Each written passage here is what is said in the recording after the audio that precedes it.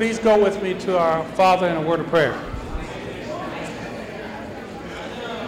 Our God and our Father, we thank you for this day. We know that we're blessed to be here. We know that your Spirit is here, and we know that you are scheduled to speak to us every time we read the Scriptures, and we're grateful for that opportunity to hear you speak to us. We pray that we will take these proverbs that you have given to us and apply them to our lives, and that we will look at practical ways in which we can allow ourselves to let our light shine in a positive way to all those who seek to know you. For we pray this in Jesus' name. Amen. Yes.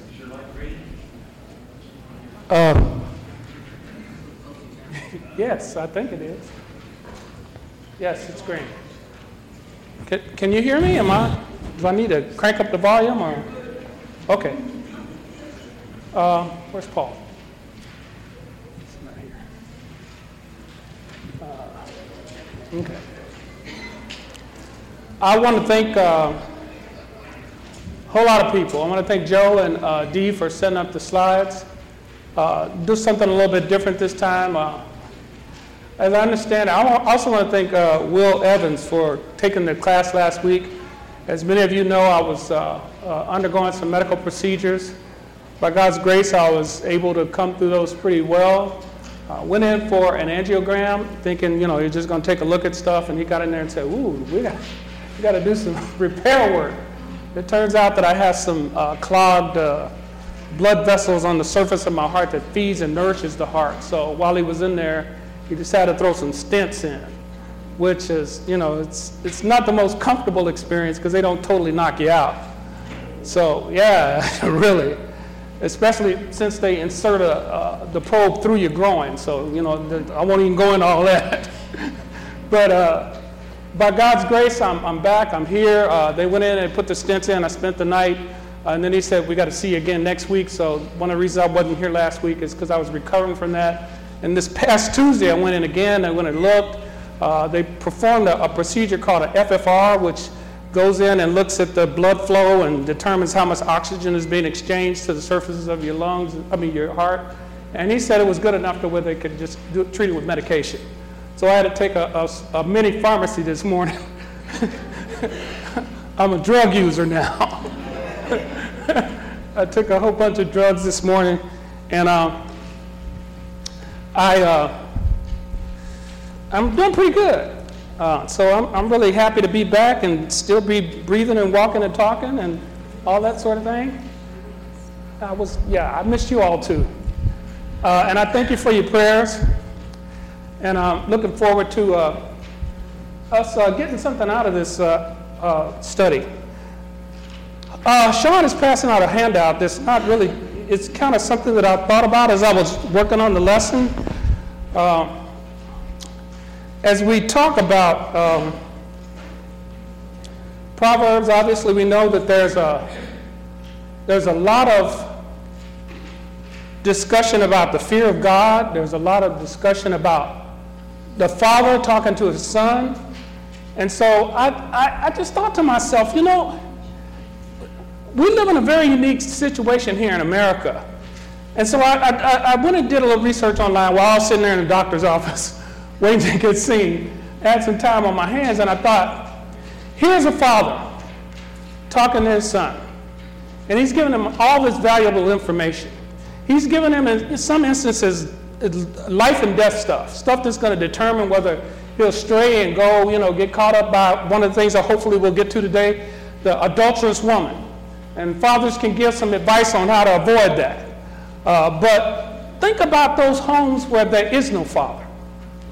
Think about some of those people who have had to deal with a situation where they didn't have the wisdom of a father to say, "Son, you don't want to go that way. You want to avoid those kinds of things. You want to maybe perhaps focus your attention on this thing over here." And so I'm not going to go through all the statistics there. But as you can see from the handout that was given to you called the fatherhood factor, I brought them down really quickly. I did a spell check on it, but there might still be some errors there. So if there's an error there, please don't get mad. Don't throw anything at me. The intent is to just give us the impression of the understanding of how important fatherhood is and some of the dilemma that we might be faced with in America. 17.4 million people live in, that's not it. Do you have any more? 17.4 million live in a father-absent home. That's a lot of folks. Now, a lot of people that came up in fatherless homes that for whatever reason, father was deceased or became ill or was in the war or whatever, a lot of people turned out just fine. But I say that also I remember when I was at another congregation, one of the elders took it upon himself to make sure that he put special effort into providing some kind of fatherly, parental type guidance for young men that didn't have a father in the home. And a lot of research has been shown that determines that male presence has a dramatic impact on sons and daughters. The incidence of unwanted pregnancies is much higher for homes that didn't have a father there. The incidence of young men who get into a lot of violence or carry guns or get into drugs or get into smoking and doing a whole lot of those other things are very different for families that grew up without a father in the home. So fathers, we have an awesome responsibility. As awesome as the mother's responsibility. I mean, I don't even have to defend the mother's responsibility. Everybody knows that's number one, right? Amen. Point for me. Okay, but just give some thought to that, especially as we listen to some of the words of wisdom that are given to us in Proverbs. He talks about the fear of God and how important that is. But, the thing is that one of the things that I've noticed is repetition is a really significant part of what we see in Proverbs. And we as parents, we use repetition a lot too. But what does repetition do? It reinforces it. It makes you know that this is really important. It makes you, especially, and at some point during this, you'll see, it reminds me of what Naomi's mother used to say. She'd say, now I want you to listen to me and listen real good. And when she said that, it was like, yes, ma'am. It was like, okay. You draw special attention to it. And so in Deuteronomy, the 6th chapter, the 4th to the 9th verse, you might not be able to see it up there, but you can turn to it in your own Bibles. It says, the Lord our God, the Lord is one. Love the Lord your God with all your heart and with all your soul and with all your strength. These commandments that I give you today are to be on your heart, and press them on your children. Talk about them when you sit in your home and when you walk along the road and when you lie down and when you get up, and tie them as symbols to your hands and bind them on your foreheads. Write them on the door frames of your houses and on your gates. So what's that saying? I mean, I don't think many of us write anything on our foreheads, but what is the practical, pragmatic application of what he's saying here? Keep it in front of them all the time. Now, how do you do that? Pardon? Repetition. And you incorporate things in your everyday dialogue. You talk about scriptural examples. You talk about things that happen in the Word of God. Those things that were written aforetime were written for our learning. Through the patience and comfort of the Scriptures might have hope. So, when an opportunity comes up, and we're going to, in the 5th chapter, hopefully God, if I don't ramble too much, we get to the 5th chapter of Proverbs. He talks about the adulterous woman. There's a lot of stuff there that he talks about in terms of ways to avoid that, ways to avoid getting entangled into those kinds of things. So, also in Psalms 78, O my people, hear my teachings, listen to the words of my mouth. I will open my mouth in parables. I will utter hidden things from old. What we have heard and known, what our fathers have told us, We will not hide them from our children. We will tell the next generation the praiseworthy deeds of the Lord. Think about the children and some of the stories that you have shared with them as they were growing up. How much of your life that you lived do your children know about? What are some of the examples? What are some of the things that you told them? Do they know about your high school life, so that when they come up against some of those same sort of things, somebody in here probably came up against some bullies. You might have a conversation with them about how to deal with that. I would imagine that children would want to know how their parents met. And our children know how my wife, selected me. Yeah, I'm gonna pay for that. But because at some point our children are going to go out and look for a spouse, and what are they going to look for? To a great extent, they're going to look for some of the examples that they see live before them. So what kinds of things do we do to transmit those positive images, examples, and things before our children, so that when they get out there on their own, they know they can kind of have a template to work with? What kind of things do we do? Oh, nothing. I'm sorry. How we treat strangers. That's right. How we treat strangers, welcoming people in. Helping those who are less advantaged. Yeah. For people that, for instance, if you work in the food pantry, your kids can see how you show hospitality and how you show benevolence to people. We used to go out and feed the homeless on the streets. And I'll never forget, our son was with us one time. We were out on the streets, and we used to see some of the same people all the time. And we stopped at this one stop, and he was talking to this guy, and we were kind of like, "Come on, man, we got to go to the next stop." And he was standing there, and he was talking to this guy, and talking to this guy, and talking to this guy. Now, the good news is he was showing the guy some respect. This guy had, probably been on the street for years. And some of these people I talked to, they had been on the street for years in weather like this. And so when he finally came back to the car, to the van, I said, "Son, what was that all about? Why were you holding us up?" He said, "Dad, that guy kept telling me," he said, "whatever you do, stay in school." Now, I could have told my son that 1,000 times. And he was like, "Yeah, Dad, yeah. That's what you're supposed to say, because you're Dad, right?" But this guy that's living on the street, that says to him, "Whatever you do, stay in school. Pay attention." And they stood there and talked for a good 5 minutes. So he gave him a lot of details on, you don't want to end up like this. So pay attention to what your parents are saying, do what they're telling you, and maybe things will work out for you. So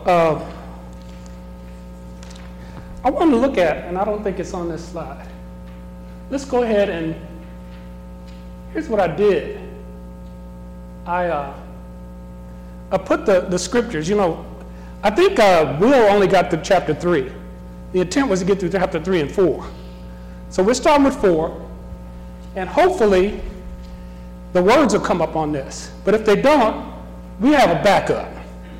We have one of our best scripture readers right here in the audience is going to read for us. So Paul, if this doesn't come up, just read through Proverbs 4, if you would, please.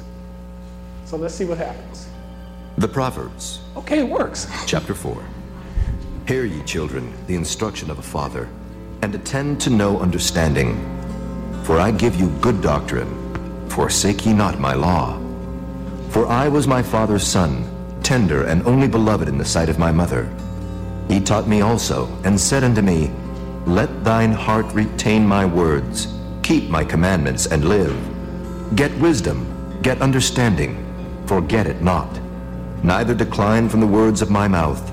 Forsake her not, and she shall preserve thee. Love her, and she shall keep thee. Wisdom is the principal thing. Therefore, get wisdom. And with all thy getting, get understanding. Exalt her, and she shall promote thee. She shall bring thee to honor when thou dost embrace her. She shall give to thine head an ornament of grace, a crown of glory shall she deliver to thee. Hear, O my son, and receive my sayings, and the years of thy life shall be many. I have taught thee in the way of wisdom. I have led thee in right paths. When thou goest, thy steps shall not be straitened. And when thou runnest, thou shalt not stumble. Take fast hold of instruction, let her not go. Keep her, for she is thy life. Enter not into the path of the wicked, and go not in the way of evil men. Avoid it, pass not by it. Turn from it, and pass away. For they sleep not, except they have done mischief, and their sleep is taken away, unless they cause some to fall. For they eat the bread of wickedness, and drink the wine of violence. But the path of the just is as the shining light, that shineth more and more unto the perfect day. The way of the wicked is as darkness. They know not at what they stumble. My son, attend to my words. Incline thine ear unto my sayings. Let them not depart from thine eyes. Keep them in the midst of thine heart. For they are life unto those that find them, and health to all their flesh.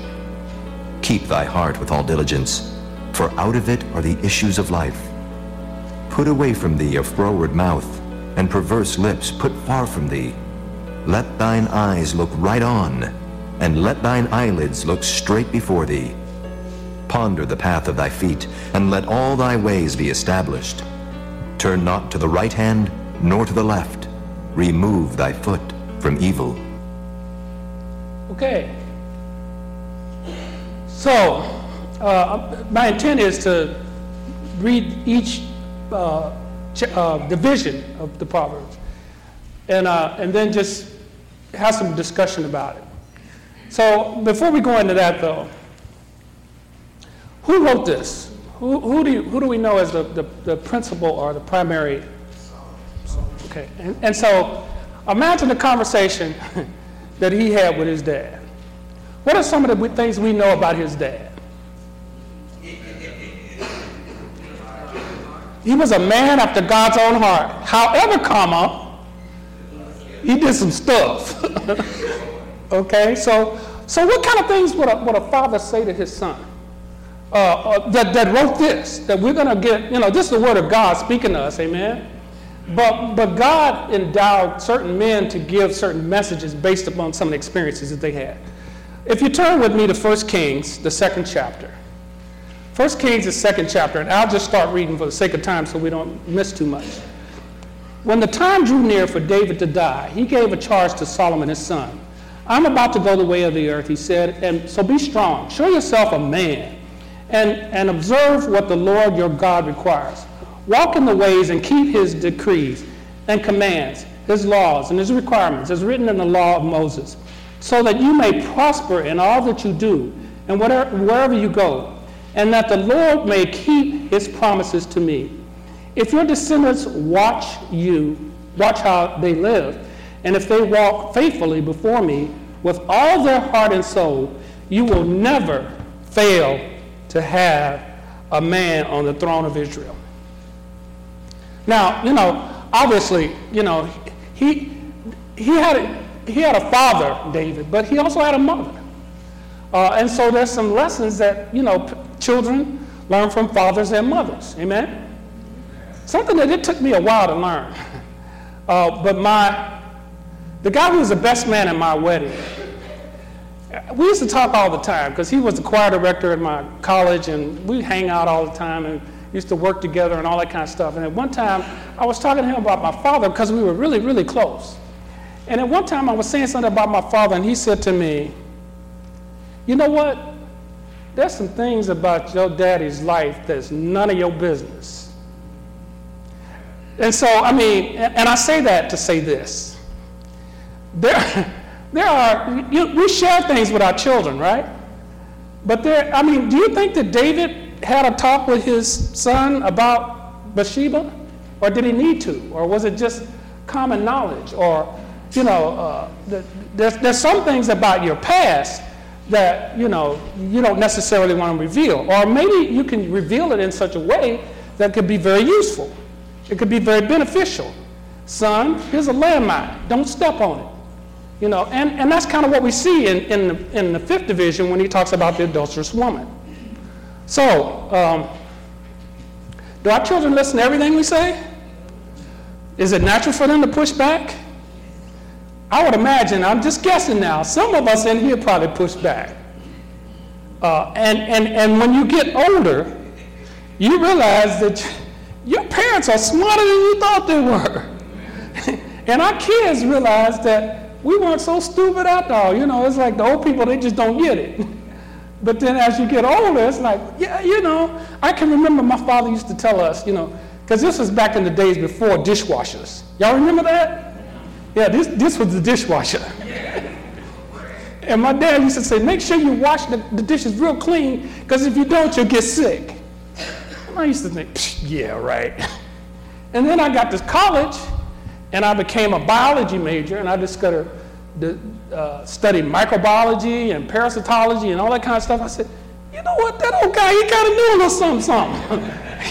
You know, you hear all these diseases that are in these microorganisms that you can't even see, that you can pick up on a doorknob, you know, let alone trying to eat off of a plate that's not clean. So, you know, we find out over time that our parents know a little something. In verse 4, he says, he taught me and said, lay hold on my words with your heart and keep my commandments, and you will live. How do keeping those commandments help us to live? How do keeping the commandments or the instructions of our parents give us life?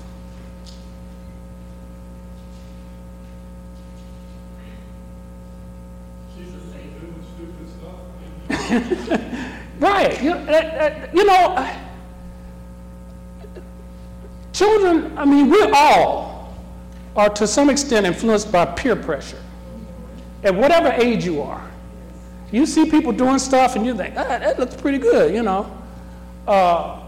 Sometimes you can tell your children things that can really have an impact upon life and death, whether you go here or go there or do this or do that. In verse 10, he talks about, listen, my son, and accept what I say, and the years of your life will be many. How does that compare with Ephesians 6 and 1?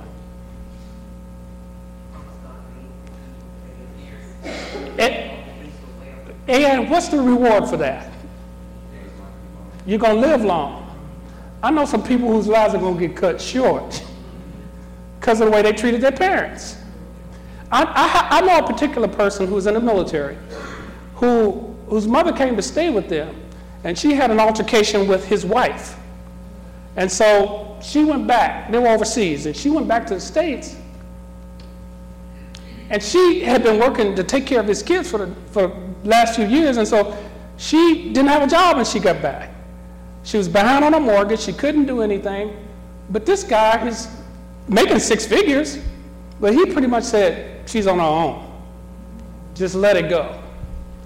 And so there are things that people do that can have an impact upon their parents and upon themselves that can shorten their lives. If you don't treat your parents with respect, you know, children obey your parents in the Lord, for this is right, that you'll live long on the earth. So what's the opposite of that? Treat your parents bad, then you wonder why things are happening in your life that's not going like they're supposed to. Let's look at verse 12. When you walk, your steps will not be hampered. And when you run, you will not stumble.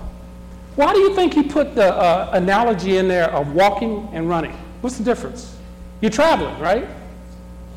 When you walk through life, how is that different from when you're running through life? And what are some of those circumstances that would align with walking and running? When you walk, you take your time. Okay, that's just everyday stuff. You're just moving through life, doing what you do, and that's that. So what's running in life? Because he says if you do the right stuff, when you run, you won't stumble. So what's an example? Well, we got an example of walking through life. You go to work, you do what you're supposed to do, you pay your bills, you You treat your wife right. You treat your husband right. You're good to your neighbors. You don't cuss people out in public. You know. Right? Okay, yeah, Paul. What? Cuss? What did you say? Cussing people. It's wrong to cuss people. That's right. Yeah. To beat people up, to say, to use swear words in front of them, and also to kick them in their shins or their Ooh. Whoa. Okay, so yeah, that's obvious stuff. So what's an example of running through life? Yeah. When the pressure's on, when you have Okay. you're not able to take your time and do things. For instance, like, heaven forbid, someone have a house fire. You have a lot of situations that's going to come up behind that. That's right. That you can't take your time with. And so to a great extent, you have to kind of have a contingency plan already in place to, okay, this is how you do this. And be prepared to deal with those kind of situations. And if you're living the right life, if you're living a good Christian life, I've often told you about the story of our sister in Christ that was in Italy. When Naomi had to get emergency medevac to Germany, the doctor came in and said, you got to get on the next emergency medevac, and we're going next, the next one pulling out of here. Our children were at home. A sister in Christ, who was an Italian sister, tried to get on the base the day before, and they wouldn't let her on the base because she was an Italian. She was insistent on coming and see her sister. And it so happened that the day that we had to do the emergency medevac, she persisted so much at the front gate that they let her in. And when I went down to make the phone call, because this was before cell phones and all that stuff, I went down to make the phone call to try to call my house to tell the kids we're getting ready to go and stand by, somebody's going to come there. I went back up to the room, and this sister was there. She was just there. God just sent her to be there. I mean, she was turned away the day before, but the next day she was there at the right time. And our relationship was such that I didn't even say anything to her. I just handed her my car keys, went with Naomi, jumped on the ambulance, and left. We were close enough to where she knew it was an emergency situation, and she just fell right into place. So that was a running situation, okay? That wasn't a regular, everyday, mediocre, get-through-life kind of situation. And because God had blessed us to have that kind of Christian family around us, which is something that we should have here, amen? That's one of the things that life groups do, is to kind of build those close relationships. So that if something's happening to me or something's going on, somebody's going to be there to kind of look out for us or to take care of us. Look at 14 through 17. That talks about do not set foot on the path of the wicked or walk in the way of evil men. Avoid it. Do not travel on it. What are some of those kinds of examples of everyday, practical, wicked stuff? Some of you will remember, I think it was Music Man, where he says, we got trouble right here in River City with a capital T, and that rhymes with P, and that stands for pool. Now, back in those days, going to the pool hall was bad juju. It was like, ooh, gangsters hang out there. You know, they smoke cigarettes and stuff. Yeah, Paul. bad juju indeed. We do not want to do that. That's right. Trouble indeed. All right, brother. Back a brother up. Yeah. So what, there's all kind of stuff that, vaping. They try to make it look like it was something really, an alternative to cigarettes. It's worse than cigarettes. People are dying from this stuff because they told them it was innocent. And so, you might have a conversation with your kids about vaping or smoking or some of the stuff that they're going to come up against, with people that they're hanging out with. And it doesn't have to be teenagers, little kids. I mean, we have an awesome responsibility as parents. This section makes me think about one example comes to mind that I see a lot is on Facebook. Mm-hmm. Every day, if you continue running through Facebook, you see examples where you have a decision to make as to how you're going to respond or not respond, Uh-huh. or move past, or focusing on something Okay. A lot of ungodliness, happening on Facebook. And I think that's one of the places where it's talking about not setting foot on the path of the wicked, because it can be something used for good and behavior good, but so many times you see people jumping on the bandwagon where they're just, being angry and being nasty and Yeah. ungodly, and it just takes root and it takes off. And that's, you've got, hundreds and hundreds of responses on a very bad thought process. You raise a very important point. We didn't have to worry about Facebook when we were kids, when I was a teenager, or even cell phones. There's stuff that can come through. Some stuff comes through on my cell phone. I say, well, how in the world did that get there? Stuff comes in on my Facebook page, and I still haven't figured out this Facebook thing. I'm kind of, it's kind of like voodoo to me. I have 3 Facebook pages, and I don't even know how I got them. One of them I set up, and one of them I set up accidentally, and the other one, I don't know how it got there. But stuff comes in on there. They talk about fake news out there. I saw something this morning that just was really crazy. I mean, and this is just an example, but they're talking about this dog that has no legs. And it's just, it's easy to carry around in your purse and your pouch and all that. It's just, but what I'm saying is, there's stuff that's out there that has has radicalized people. These kids that go out and decide they're going to shoot up everybody at school, how do you think that, that some of that stuff they get offline?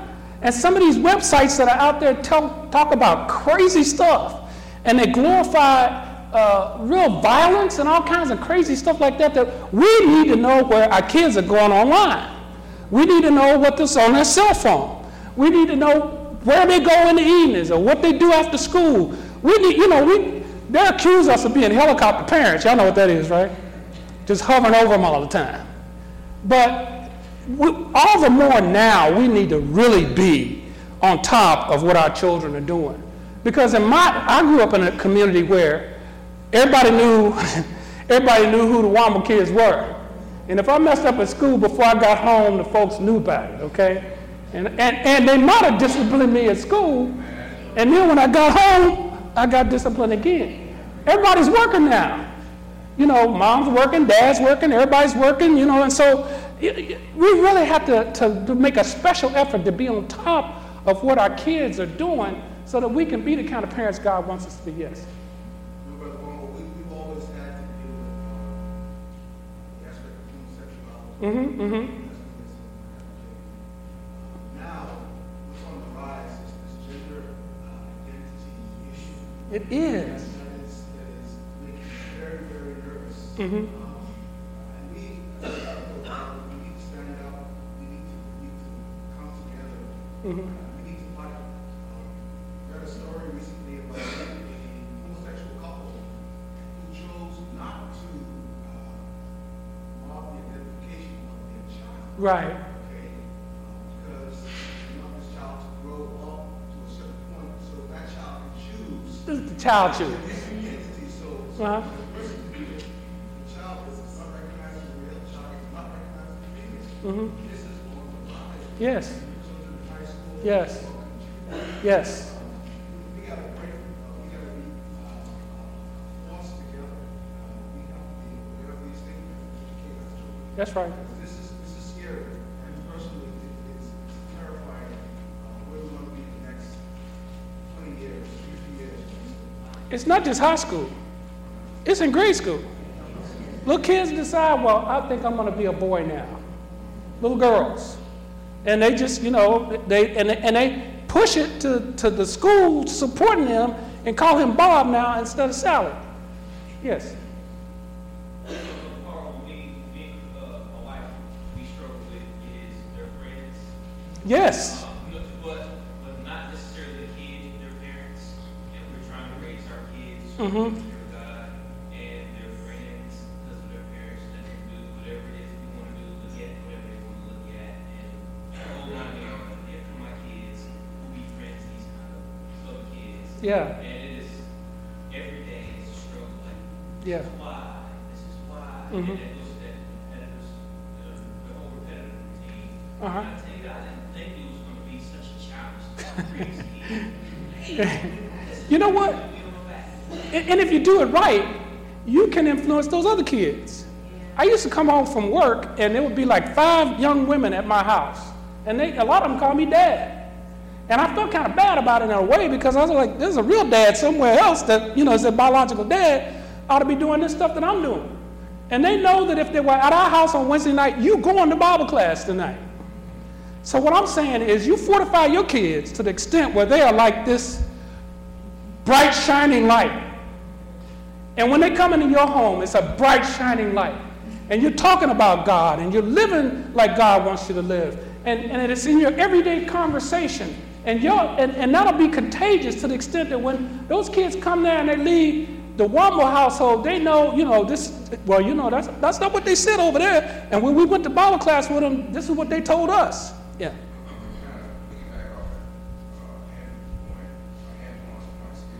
Mm-hmm. Mm-hmm. Whether it's we're influencing or other things are influencing the world around us. Case in point, this week, Company I work for had a week-long training. They went through HR, brought in all these handouts and everything. And one of the biggest sections they covered on there was the gender neutrality stuff. Yeah. Basically saying if you inadvertently use the wrong pronoun, around one of the gentlemen, people I work with, decided you wanted to become a woman, you use the wrong pronoun, there could be disciplinary action behind that. So influence is going to happen one way or the other. Yeah. Yes. Well, you see that the world is already throwing out punishments for sins that are sins. In the light of this world, I mean, the public school system, you say Facebook, you say the internet, the public school system, and the public workforce, I'd say, has taken over the religion of the devil. Let's put it that way. The federal government has thrown out God and the religion of the devil. And it is a religion. You got to understand that. They are pushing their religion, and it's antichrist. It's everything Brendan's been saying. The God-haters of this world control our government, control our government jobs, control everything, public school system. And you put your kids in the Philistine schools, they're going to grow up to, they're going to grow up that way. So the influence is there. And so it's very important that families take control of their children's education, take control, because that education out there in the public, this public, area that we're in right now, is very detrimental. Extremely detrimental. And I don't think we realize how detrimental. The thing is, though, we are soldiers of the cross. We are ambassadors for Christ. We bring up our children the way God tells us to do. Those worldly, secular people out there in the world don't have a chance. If we do it right, our children will be that bright, shining light to where people will come to us and they'll say, they keep their words and they focus in their heart. They have clean and honest language. They do the right stuff. They go to church. They do all that kind of stuff that God wants them to do. Amen. Yes. I just want to piggyback on that and just say, responsibility is to the parents. Yes. So, you have responsibility. They live in your home. Responsibility comes to you. So, by example, as both of you guys talked about, you fortify your kids. Amen. You don't have to worry about all that. That's right. Our son, I had to go up to school. He was sitting reading his Bible at lunchtime, and they said, you can't read that. You can read Catcher in the Rye. Catcher in the Rye has some really, salty language in it. But you can't read the Bible. So anyway, that's a whole other story. Move from evil, stay on the straight and narrow. And you know what? Your kids are going to learn more by your example than they will by what you just say to them. You get in the car and you don't buckle your seatbelt, they notice it. because you supposed to buckle your seatbelt, right? That's just kind of important. I need to move on so we can at least get to chapter 5. The Proverbs, chapter 5. My son, attend unto my wisdom, and bow thine ear to my understanding, that thou mayest regard discretion, and that thy lips may keep knowledge. For the lips of a strange woman drop as an honeycomb, and her mouth is smoother than oil, but her end is bitter as wormwood, sharp as a two-edged sword. Her feet go down to death, her steps take hold on hell. Lest thou shouldest ponder the path of life, her ways are movable, that thou canst not know them. Hear me now, therefore, O ye children, and depart not from the words of my mouth. Remove thy way far from her, and come not nigh the door of her house, lest thou give thine honor unto others, and thy years unto the cruel. Lest strangers be filled with thy wealth, and thy labors be in the house of a stranger. And thou mourn at the last, when thy flesh and thy body are consumed, and say, How have I hated instruction, and my heart despised reproof, and have not obeyed the voice of my teachers, nor inclined mine ear to them that instructed me. I was almost in all evil in the midst of the congregation and assembly. Drink waters out of thine own cistern, and running waters out of thine own well. Let thy fountains be dispersed abroad, and rivers of waters in the streets. Let them be only thine own, and not strangers with thee. Let thy fountain be blessed, and rejoice with the wife of thy youth. Let her be as the loving hind and pleasant roe. Let her breasts satisfy thee at all times, and be thou ravished always with her love. And why wilt thou, my son, be ravished with a strange woman, and embrace the bosom of a stranger? For the ways of man are before the eyes of the Lord, and he pondereth all his goings. His own iniquities shall take the wicked himself, and he shall be holden with the cords of his sins. He shall die without instruction, and in the greatness of his folly he shall go astray. So, this is one of we're out of time. But the thing is, obviously, how many men do you know that have been destroyed by adultery? By sexual immorality. Let's start with Samson. He kind of messed up, right? David kind of messed up his life. We could think of some contemporary people today in today's society, even presidents of the United States, who have allowed Clinton, our current president. I say that not to throw stones at them, but to say this is a very real situation. This is and he talks about in here, pay attention to wisdom, be discreet. He talks about the lips of the immoral woman, the things that, it's very enticing. You think you train up your son and say, don't do this stuff, and then when he gets out there, ooh, it's pretty nice. And the next thing you know, a good person can get pulled into that. David was a good man, but he lost his mind when he saw that woman on the roof. And if it could happen to David, it can happen to just about everybody. I used to go to, when we go to sea, and you go across on the other side of the world, it's a lot of guys that say, my marriage vows don't count anymore. And then they come back, a lot of them come back and say, I don't want to be married anymore. There's some very enticing stuff out there. People that get caught up in the drugs, they don't get up in the morning and say, I think I'm going to go out and be a drug addict. It happens to them, and really good, decent people that got started out on opioids, because they got a pain from surgery. Yeah, you have to watch that stuff. People, really good, decent people, and then they get sort of opioids, they can't get contact with that, and so they go out and they get heroin. There's an epidemic across America because heroin is cheaper than some of the opioids. So they go out and find them a local drug dude or do that and start doing drugs. Yeah, it is time. I was seeing to explain the last point I made about the current presidency being destroyed by adultery. I would like you to explain it. I was seeing it. Explain the current president? Being destroyed by women. It's just like the Bible says. That's what you said. It's a very tempting type thing. I don't really And agree if- with your point. So What's that? I'm saying that a statement that you made, somebody mentioned Clinton, and you also mentioned the current president. Yeah. And I'm saying that I'll see you face to face to explain Okay. the current presidency is being destroyed by adultery. Okay. That's what I'm saying. Okay, yeah, we could talk for a couple of weeks on that, but the thing is, the bottom line is rejoice in the wife of your youth. God sees everything. You go out and you try to do crazy stuff. There's a statistic out there that says a median length of time for a marriage these days is 11 years. That's the median.